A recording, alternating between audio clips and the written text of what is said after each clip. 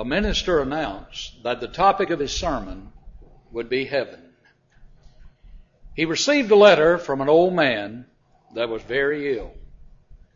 The letter, a beautiful expression of faith, read in part, "Next Sunday you are to talk about heaven. I am interested in that land because I've held a clear title to a bit of property there for 55 years. I did not buy it.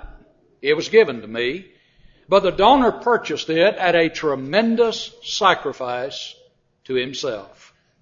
I am not holding it for speculation since the title is not transferable. It is not a vacant lot. I have been sending material out of which the greatest builder of the universe has been preparing a mansion for me. Termites can never undermine its foundations. They rest upon the rock of ages. Fire cannot destroy it, nor floods wash it away. No locks nor bolts will ever be placed upon its doors, for no vicious person can enter that land. There's a valley of deep shadows between the place where I now live and that to which I shall journey in a short time. I cannot reach my home in that city of God unless I pass through that valley. But I'm not afraid, because the best friend I ever had went through that valley long ago and drove away all the gloom. He has stuck by me constantly since we first met 55 years ago. And I hold his promise in printed form, never to forsake me, nor to leave me alone. He will be with me as I walk through the valley of the shadows. I shall not lose my way, ever." I hope to hear your sermon, but I have no assurance that I will do so. My ticket to heaven has no date on it and no return coupon, no baggage permit.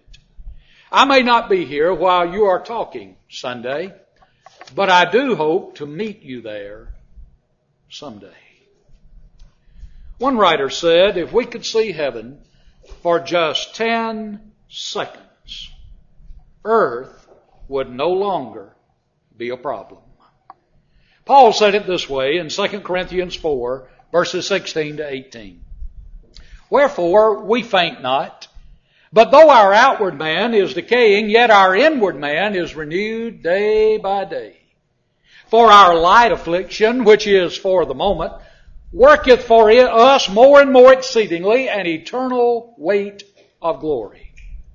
While we look not at the things which are seen, for the things which are seen are temporal, but the things which are not seen are eternal."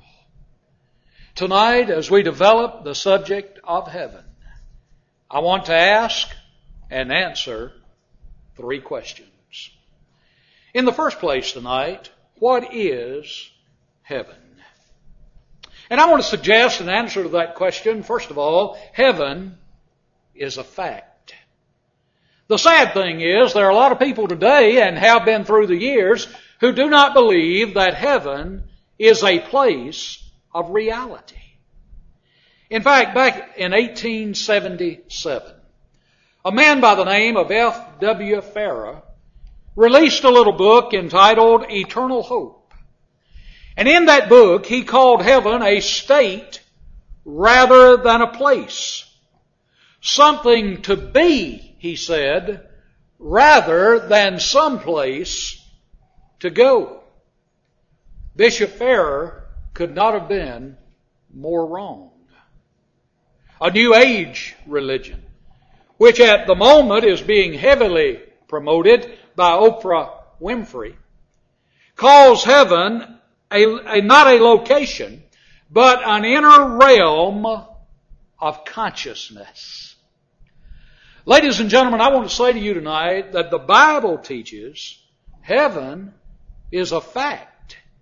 And the pictures of heaven in the Bible show it is a fact.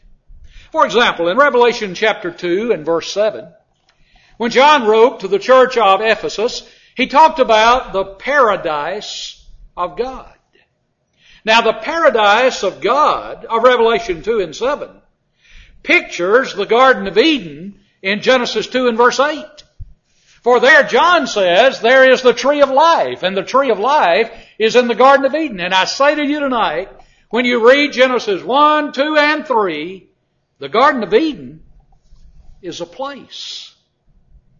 In the book of Acts, chapter 26 and verse 18, one of the things that Paul was going to accomplish through the preaching of the gospel was to allow the Gentiles to enjoy that inheritance that individuals who obey the gospel are going to receive. Now that inheritance, as per Hebrews chapter 11 and verse 8, pictures the land of Canaan. And the land of Canaan was a place. It was a fact.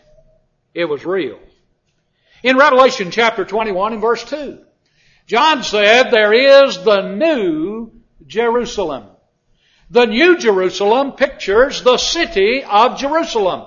And tonight no one would deny that Jerusalem is a fact. And so I suggest to you that heaven is a fact. In fact, it is described as a place. In John 14 verses 1 to 3, Jesus said, "You believe in God, believe also in me. In my Father's house are many abiding places," literally, many mansions. "I go to prepare a place for you." A place.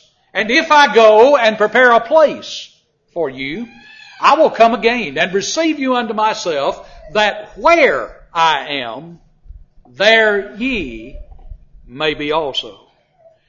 Now, as we take our Bibles from the standpoint of the idea of heaven being a place, the Bible gives us an idea of what kind of place it really is.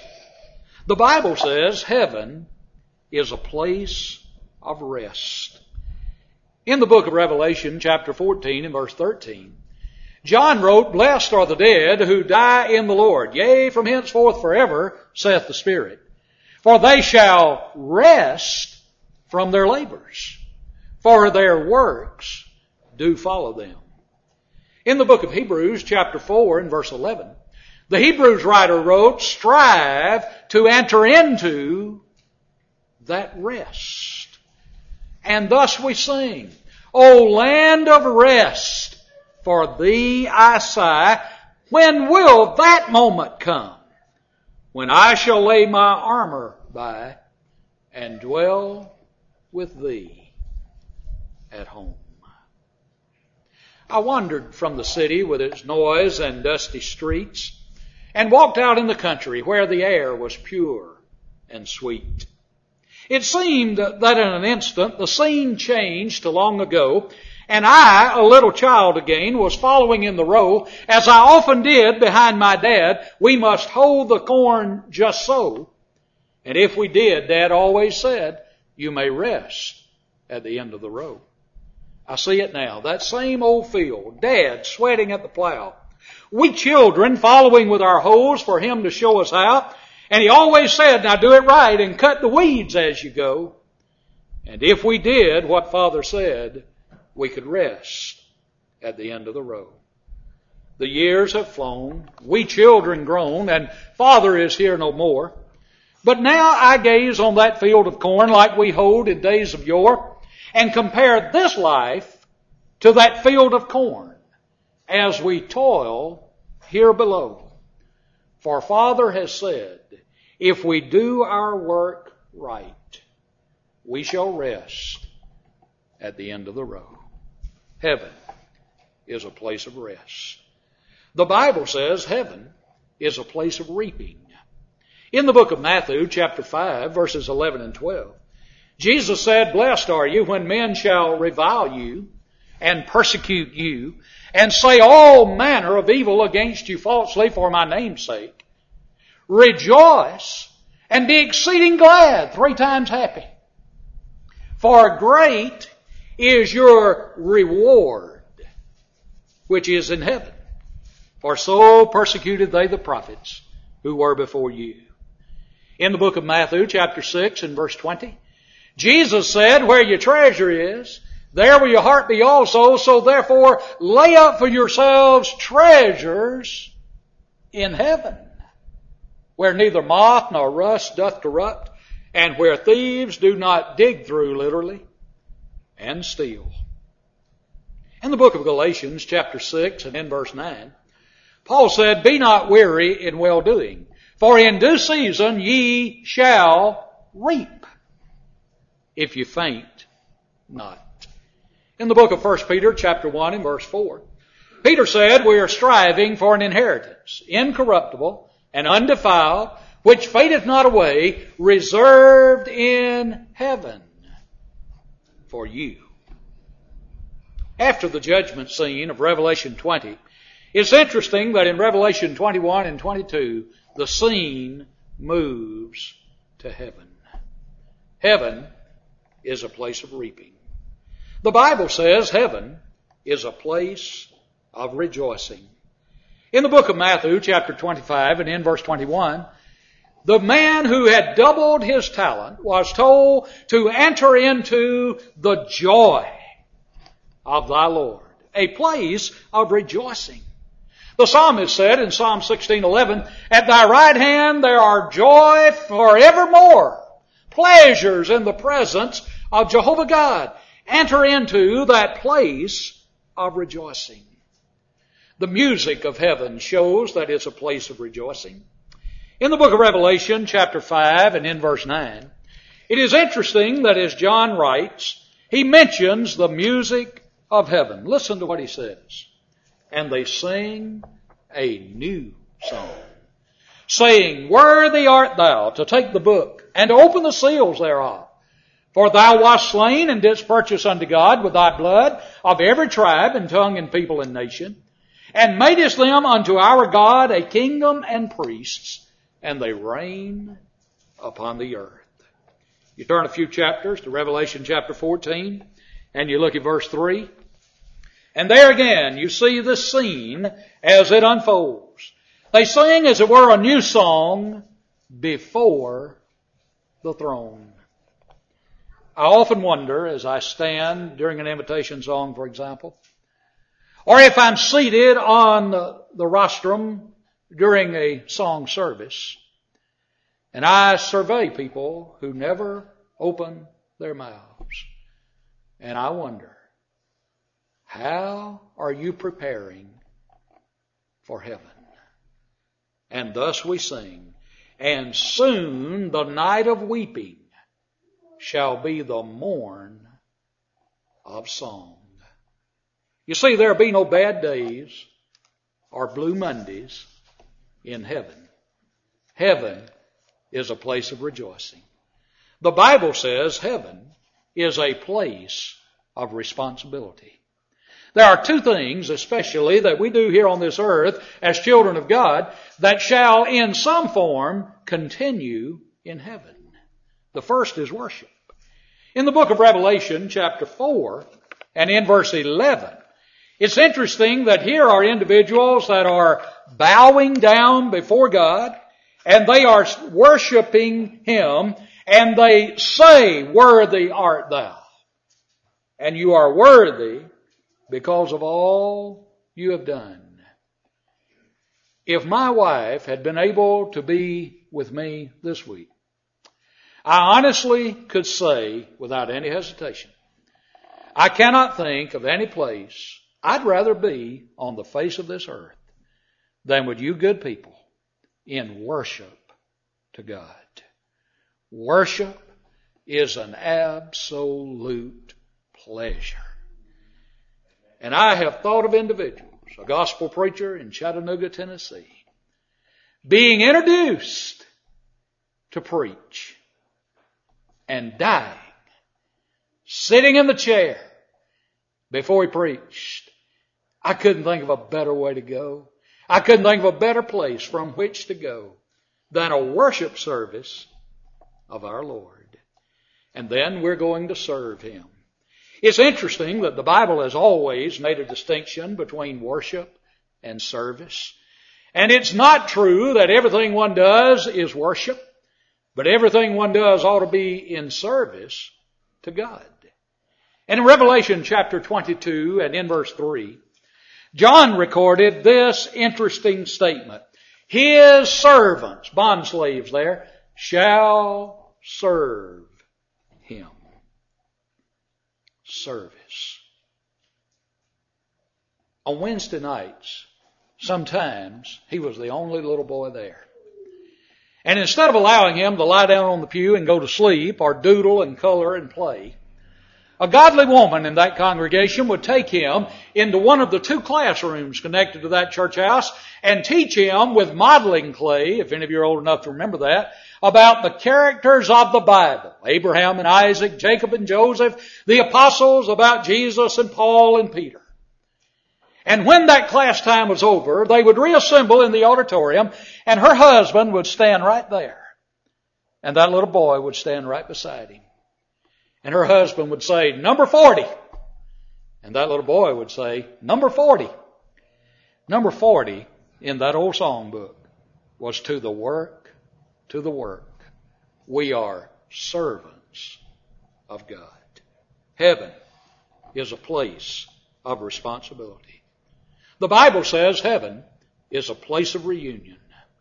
In the book of 2 Samuel chapter 12 and in verse 23, David's baby is going to die as a result of the consequences of David's sin.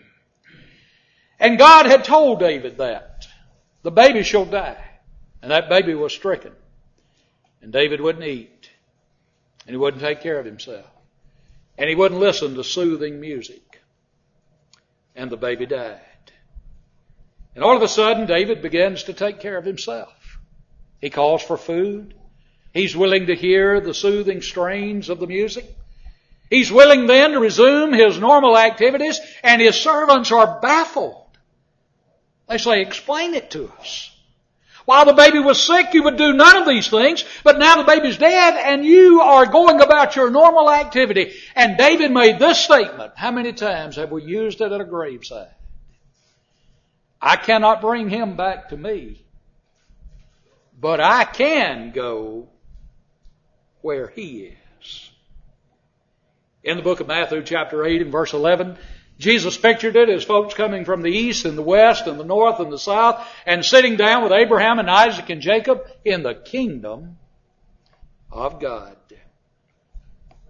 It's the fact that heaven is a place of reunion that allowed us to stand on a hillside in West Tennessee and plant beneath the sod that little body in which our first grandchild had lived 5 days. I can go where she is. One writer said, "We're not homesick. We have too much to live with and not enough to live for." And then he made this observation. If everything we want is here, it is hard to leave. And thus we sing, "Loved ones are waiting and watching my coming.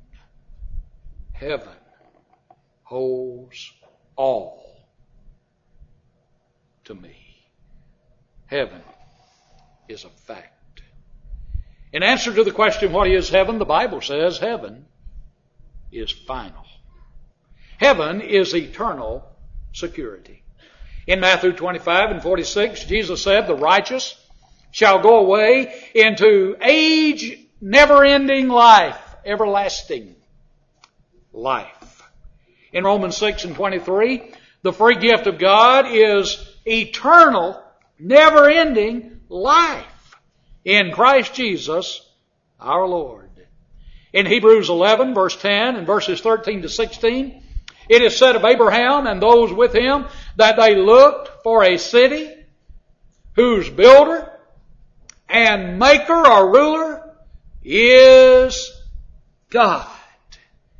I cannot tonight explain to us eternity.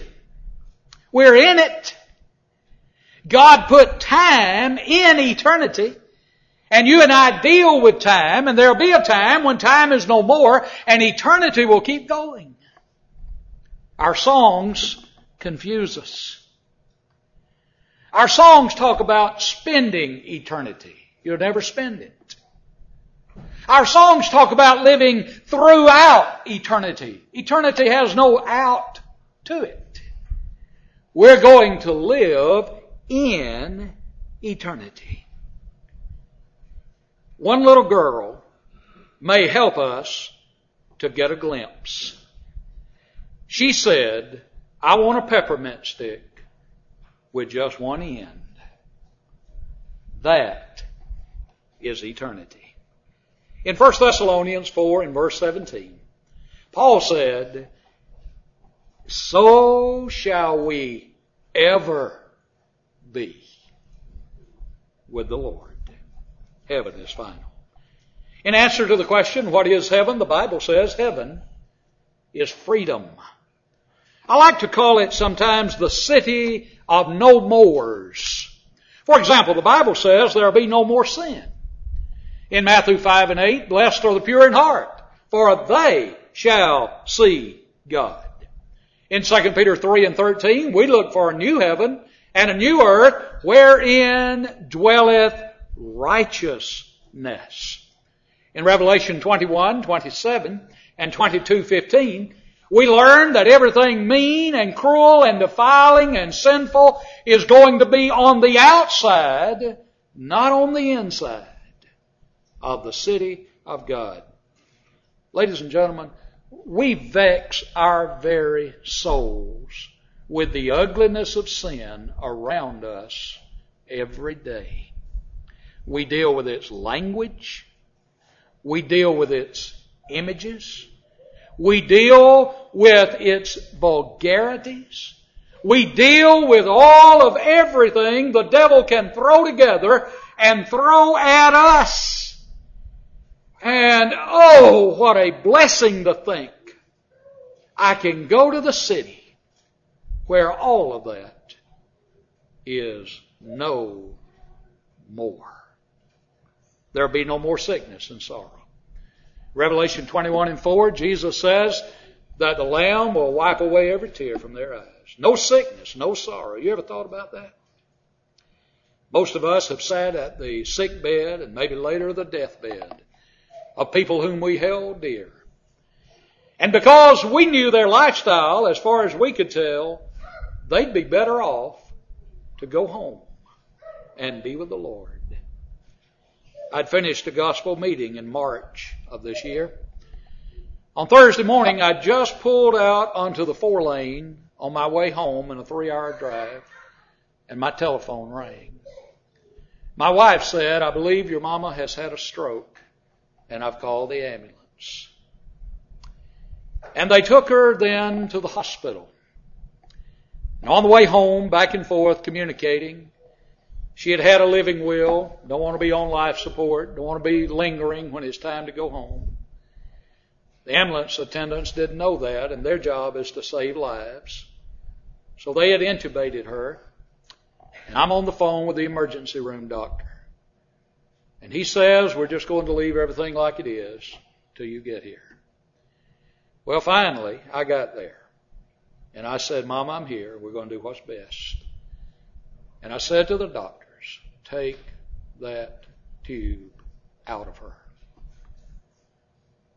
Saturday night, I left. I said, Mom, I'm going to preach in the morning. Go and try to.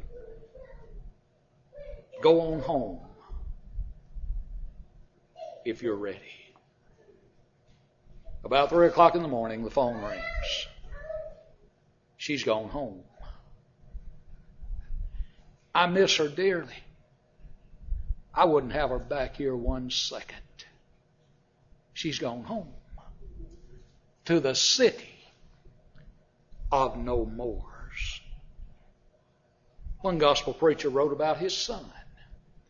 And he said when our son was a lad of 2, he became a victim of polio. He was sentenced, he said, to braces, corsets, crutches, and a wheelchair. And he said when polio struck, this little 2-year-old launched a counterattack of his own. He said he began to sing, and he's been singing ever since.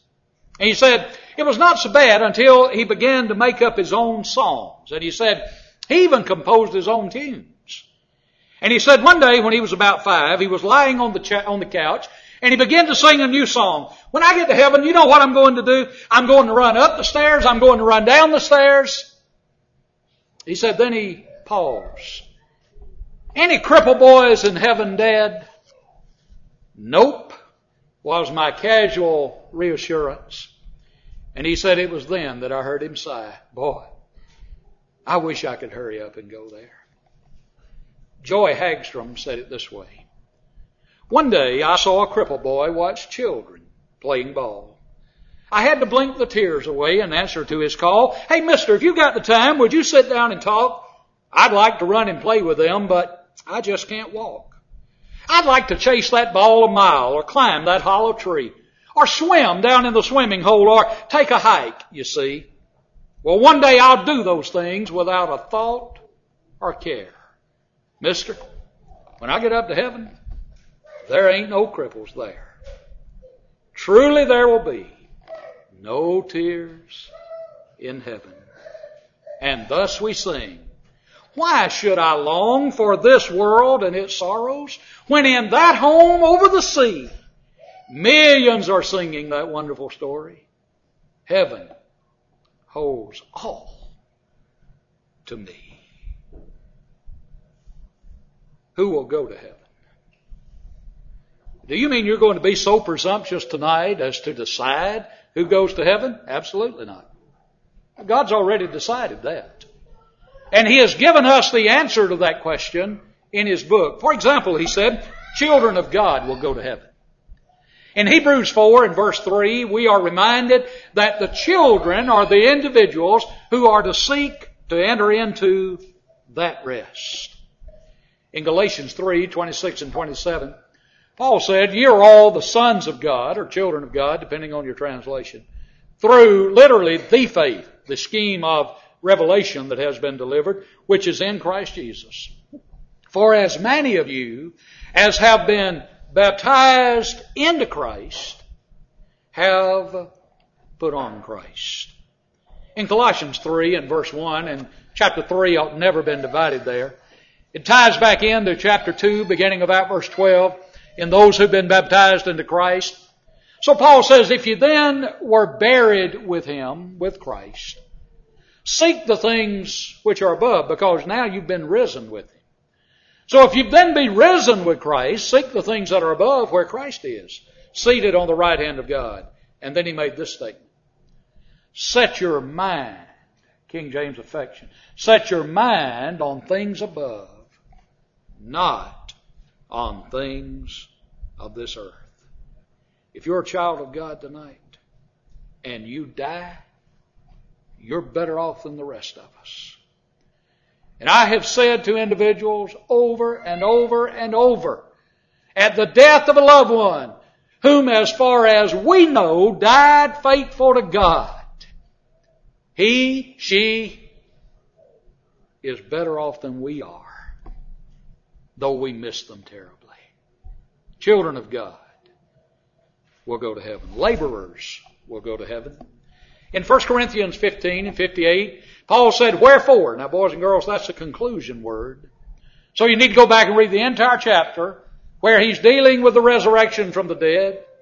And he's basing a case on the fact, since it is the case Jesus was raised from the dead, and since it is the case that we shall be raised from the dead, wherefore, as a result of that, you be steadfast and unmovable, always abounding, that word means overflowing, in the work of the Lord. For as much as you know that your labor is not in vain in the Lord.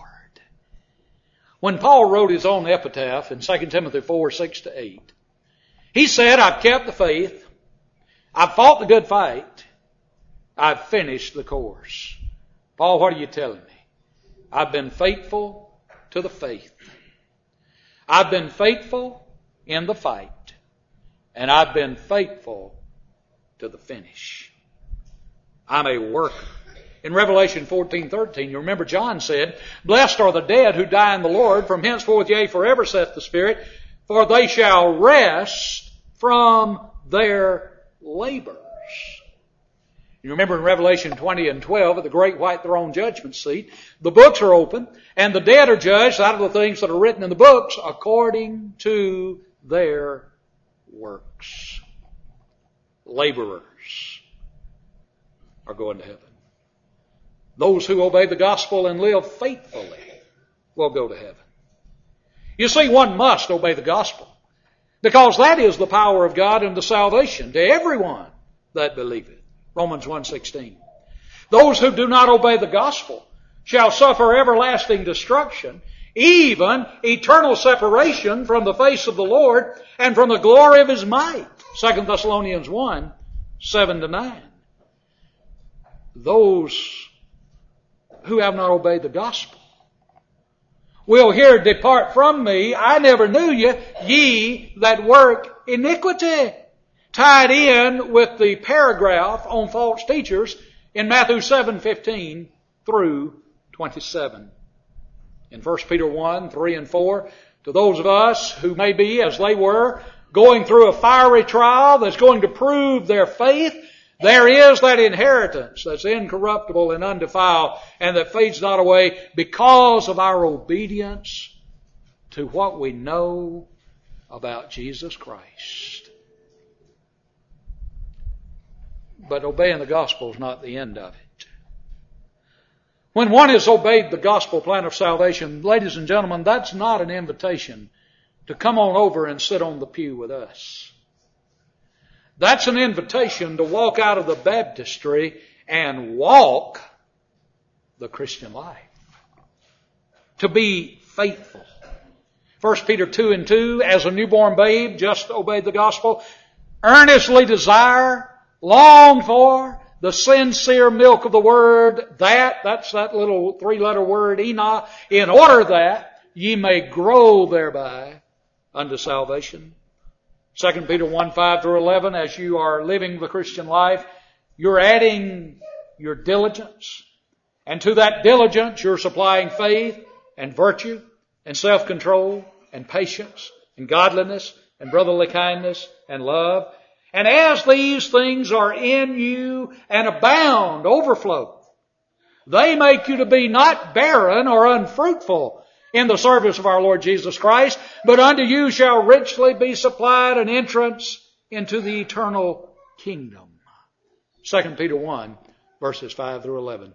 And I love the way Moffat captured the continuous tense of the verb in 2 Peter 3:18 when he translated, "Go on growing in the grace and knowledge of our Lord and Savior Jesus Christ." You see, I must remain faithful unto the end. In Revelation 2:10, John wrote to Smyrna, and I tell our folks at home every time I read this, now that's in Asia Minor, but he was writing to you too. "Be thou faithful," the literal word is until death, "and ye shall receive the crown of life." But what's the context there? A context of martyrdom. So the idea is, be faithful unto death, or that is, into death, to the point you would die for Christianity. And that's what they were doing in Revelation 2:10. So you be faithful until you die on this earth, or to the point you die because you put your life on the line to be a Christian. And if you'll do that, you will go to heaven. Those whose names are written in the book of life will go to heaven. In Luke 10:20, Jesus said to the disciples who were so happy they had the miraculous power, and I may paraphrase here, that's nothing to be rejoicing over. You rejoice that your names are written in heaven. In Philippians 4:3, when Paul wrote to straighten out that problem with two women, Euodia and Syntyche, he talked about others who are faithful, whose names are recorded in heaven. In Hebrews 12:23, the Hebrews writer talked about the church of the firstborn ones, whose names are written in heaven. In Revelation 21:27, John wrote with caution, "Don't you reduce or take away from this book of the prophecy, or God will take your name out of His book of life." Oh, you want your name written in heaven. Your name may not appear down here in this world's Hall of Fame. In fact, you may be so unknown that no one knows your name. The Oscars here may pass you by and neon lights of blue, but if you love and serve the Lord, then I have news for you. This Hall of Fame is only good as long as time shall be. But keep in mind, God's Hall of Fame is for eternity. To have your name inscribed up there is greater, yes, by far, than all the halls of fame down here and every man-made star. This crowd on earth, they soon forget the heroes of the past. They cheer like mad until you fall, and that's how long you last. But God, He never does forget. And in His Hall of Fame, by just obedient faith in His Son, inscribed, you'll find your name. I tell you, friend, I wouldn't trade my name, however small, that's written there beyond the stars in that celestial hall, for every famous name on earth or glory that they share. I'd rather be an unknown here and have my name up there. Those whose names are in the book of life will go to heaven. And then tonight, how may I go to heaven? You see, I know what it is, and I know who's going to be there, but if I don't do something about it, this lesson has helped me not at all. There are 3 steps one must take in order to go to heaven. I freely admit to you tonight that the first step may be the hardest thing you ever do, ever, underscore, put an asterisk, ever do on this earth. That is the step out of self. I have more problems with me than I do anybody else. In fact, in Matthew 16:24, Jesus said, if any man would come after me, let him deny himself. Look at where Jesus started. Let him deny himself. That means I'm going to turn away from all the sinful pleasures on earth that tell me to indulge myself. Galatians 5:24, Paul said, they that are Christ have put to death these fleshly lusts and passions that come from this earth. And when I've denied myself, the obvious thing to do is give myself to the Lord. That was the attitude of the Macedonians in 2 Corinthians 8 and verse 5, where Paul said first they gave themselves to the Lord and unto us by the will of God. That means in the watery grave of baptism, believing that Jesus Christ is the Son of God, I have changed my mind about living in sin on purpose. And thus I come to confess, I believe that Jesus Christ is the Son of God. Having then made that decision, I'm ready to take the second step. The step into Christ. Having put to death and ready now to bury the old man of sin. Colossians 3:5-17. I am buried with Him in the waters of baptism in order that His blood may wash away my sin. Acts 22, verse 16. I'll rise out of that watery grave to walk a new life. That's a new lifestyle. Romans 6 and verse 4. And I will, to the very best of my ability, now that I'm in the light, as He is in the light, 1 John 1:5, I will keep on walking in the light as He is in the light. And I will keep on having fellowship with Him. That's vertical there, us and God. And the blood of Jesus Christ, His Son, will keep on cleansing me from all unrighteousness. 1 John 1 and verse 7. That's called faithfulness. And then from the step into Christ, that third step is easy. The step into heaven. In Hebrews 9 and 27, it's appointed unto man once to die. And after this, the judgment. In 1 John 3 and 2, we don't know what we shall be, but we know that when we see Him, we shall be as He is. We have judgment pictured all wrong, in my opinion. We picture judgment like a courtroom on earth. And somehow we get the mistaken idea that we're going to be sitting there with Jesus as our defense attorney and the devil as the prosecutor, and we're going to hold our breath that somehow God, the jury, finds out that we've done one more good thing than we have bad thing, so we won't go to hell. I want to be very careful here. When I draw my last breath, or if I'm rendered mentally incapable of responding, or if I die having not reached the age of accountability, whatever the case may be, when I draw my last breath, my destiny is decided. Judgment will only be a recognition of what I decided in my response to Jesus Christ while I was here on this earth. Are you nearer heaven today than you were yesterday? There's a preacher across the line over here in Jasper, Alabama, who was known as Gus Nichols. Don't know if you ever knew of Brother Gus or not. He preached at the Jasper Church for over 35 years. Preached 6 years at the Millport Church. Brother Nichols began to have some crippling strokes before he died. W.A. Black was preaching at Millport. And one day Brother Nichols said to Sister Nichols, I want you to call Brother and Sister Black and have them come to lunch. Brother Gus's son Flavel was there. And after lunch, Brother Gus asked that the men go into another room. And after they had departed, Brother Gus asked his son Flavel and W.A. Black to read every passage in the Bible that spoke of heaven. They read and talked only about heaven for more than 3 hours. And when they had finished, Brother Gus said this, I am convinced that we are not talking to dying people enough about heaven.